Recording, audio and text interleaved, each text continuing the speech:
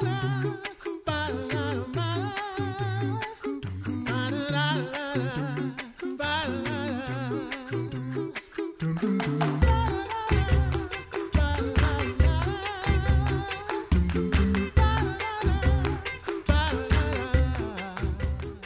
listening to The Coffee Hour. I'm Andy Bates. I'm Sarah Gulseth. Today we get to head across the ocean and talk with some of our friends serving the Lord in Eastern and Southern Africa. Really excited to do that. I love that we can talk with so many of our missionary friends who are serving around the world. So excited to do that today. Thanks to Concordia University, Wisconsin for supporting The Coffee Hour. Find out more about Concordia University, Wisconsin at cuw.edu. Live uncommon. Joining us today is Shara and Michael Osiro. They serve the Lord in Eastern and Southern Africa, based in Kenya. Shara, Michael, thank you so much for being our guest today. Thank you for having us. Shara, tell us about the work that you've been given to do in Eastern and Southern Africa. Well, I wear kind of two hats a little bit. My main role is regional communications specialist for the whole Africa region. So I get to tell the stories of how God is working through our missionaries and partner churches in the region. And my second hat I wear as area deputy. So I work very closely with Reverend Trump, our area director in Eastern and Southern Africa. What do you get to do usually on a day-to-day basis? What does that actually look like as boots on the ground in those regions? Who do you get to interact with? What do you get to do? That varies.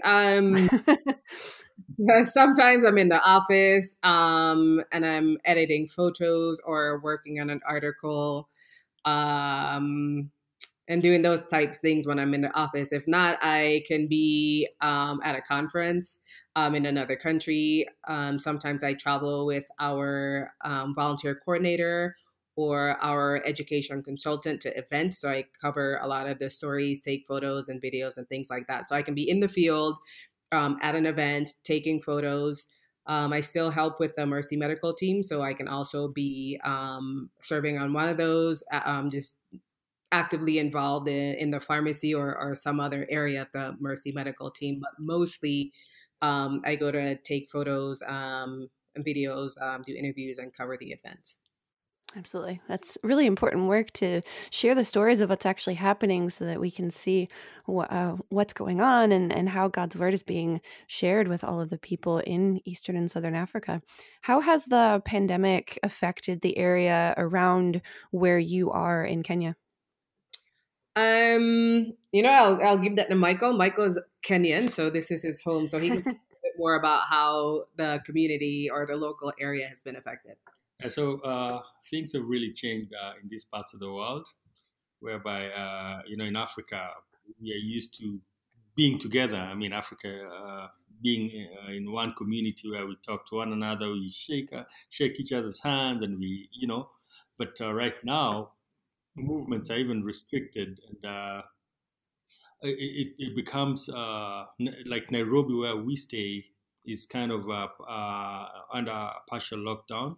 And say from 7 in the evening to 5 in the morning, we have to be in, and there's certain areas that are under total lockdowns. So the whole situation is just very, very restrictive in nature. So curfew and stay-at-home orders or lockdowns. How is this? Is this something that local Kenyans have experience with, or is this a totally new experience for people in this community?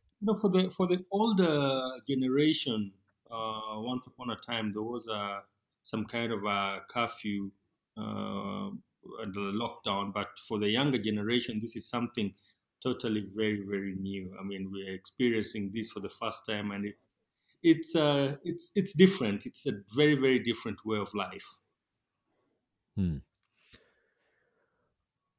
How do you see, in spite of the pandemic, how do you see the word of God still being shared in your community? Both of you can address that if you each want to take an opportunity to share about that. Yeah, for Kenyans have embraced it very, very well, and we still get an opportunity to share the word of God. I mean, some of us who are able to do it online. I mean, we have churches are doing their services online, and to some extent, even in communities in the rural that are challenged getting the internet, there's still a lot of radio transmission. So we are still able to spread the word of God. We are still able to share the word of God, and it's all very very interesting scenario. And I think it was also a clear chart of the future uh, in life after this pandemic. So. Mhm. How has the work of the local church been affected there? You mentioned online services. What are some of the other things that the local church has been able to do? Um, Particularly one of our big programs, Project 24, that's our child boarding facility program. Um, when all of the school closures and boarding facilities closures happened, I think that was probably around the 15th or so of March. All the children had to return home from their boarding schools or facilities like that. So all of the children in the Project 24 boarding facilities, we have 7 that are actively open, and all of the children had to return home to their extended families, so into the rural areas. And so there was some concern about, just continuing to care for the children, making sure that they had, food and that they were staying healthy. So with our partner church here in Kenya, the Evangelical Lutheran Church in Kenya, the pastors and the deaconesses, the leaders of the church, in conjunction with the site managers and all of the ones that care for the children at the boarding facilities, did home visits.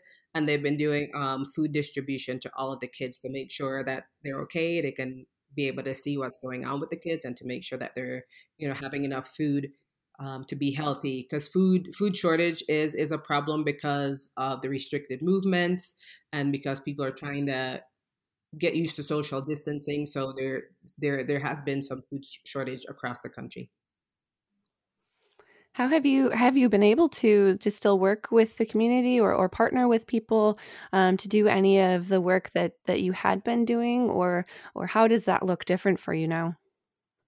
Most of our partner churches here in Eastern and Southern Africa. So we keep in contact by email, WhatsApp, or things like that. And each country has varying degrees of restrictions.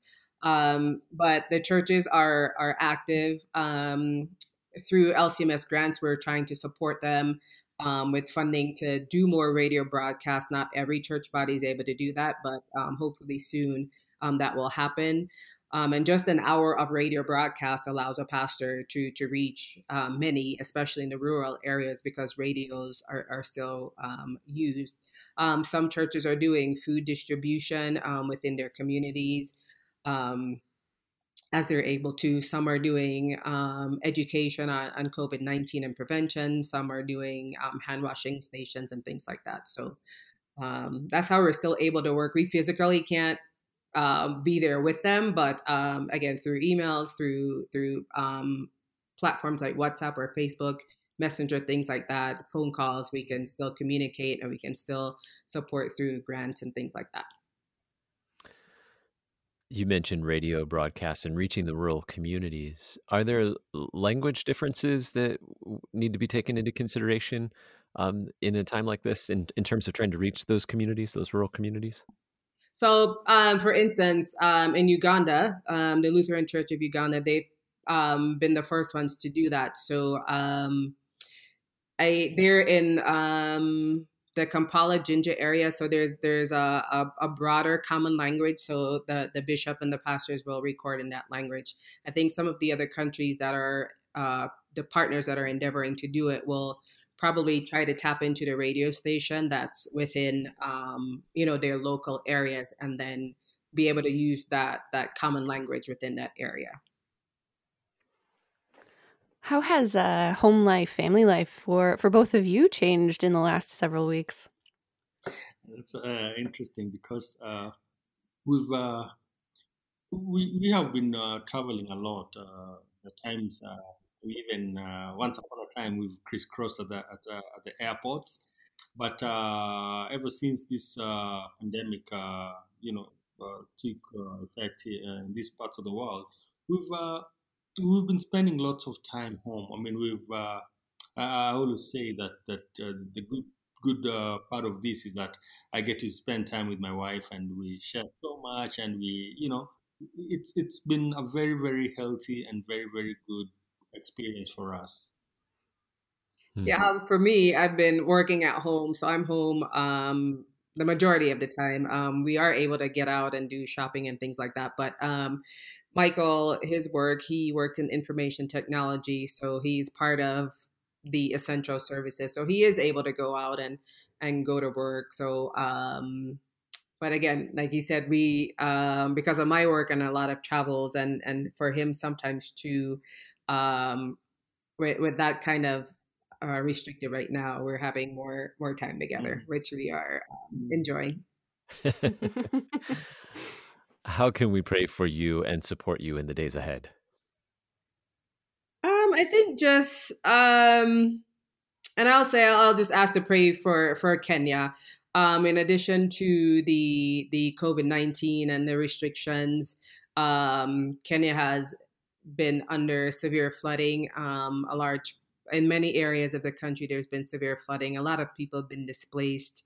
And lives lost. Kenya also has a huge swarm of locusts that's been across Kenya and in other areas of East Africa. So a lot of crops and agricultural areas have been affected. Um, I think pray for our missionaries here in East Africa. Most of our team, we're all in our countries of service. So just for safety and for protection and just for God's peace for us as we continue to do the work that He's put before us. Shara, Michael, thank you so much for your time today and sharing your story of how the Lord has given you to serve and the people you get to serve with in Eastern and Southern Africa. Thanks for being our guest on the Coffee Hour today. Thank you so much. Thank you. I'm Andy Bates. I'm Sarah Gulseth.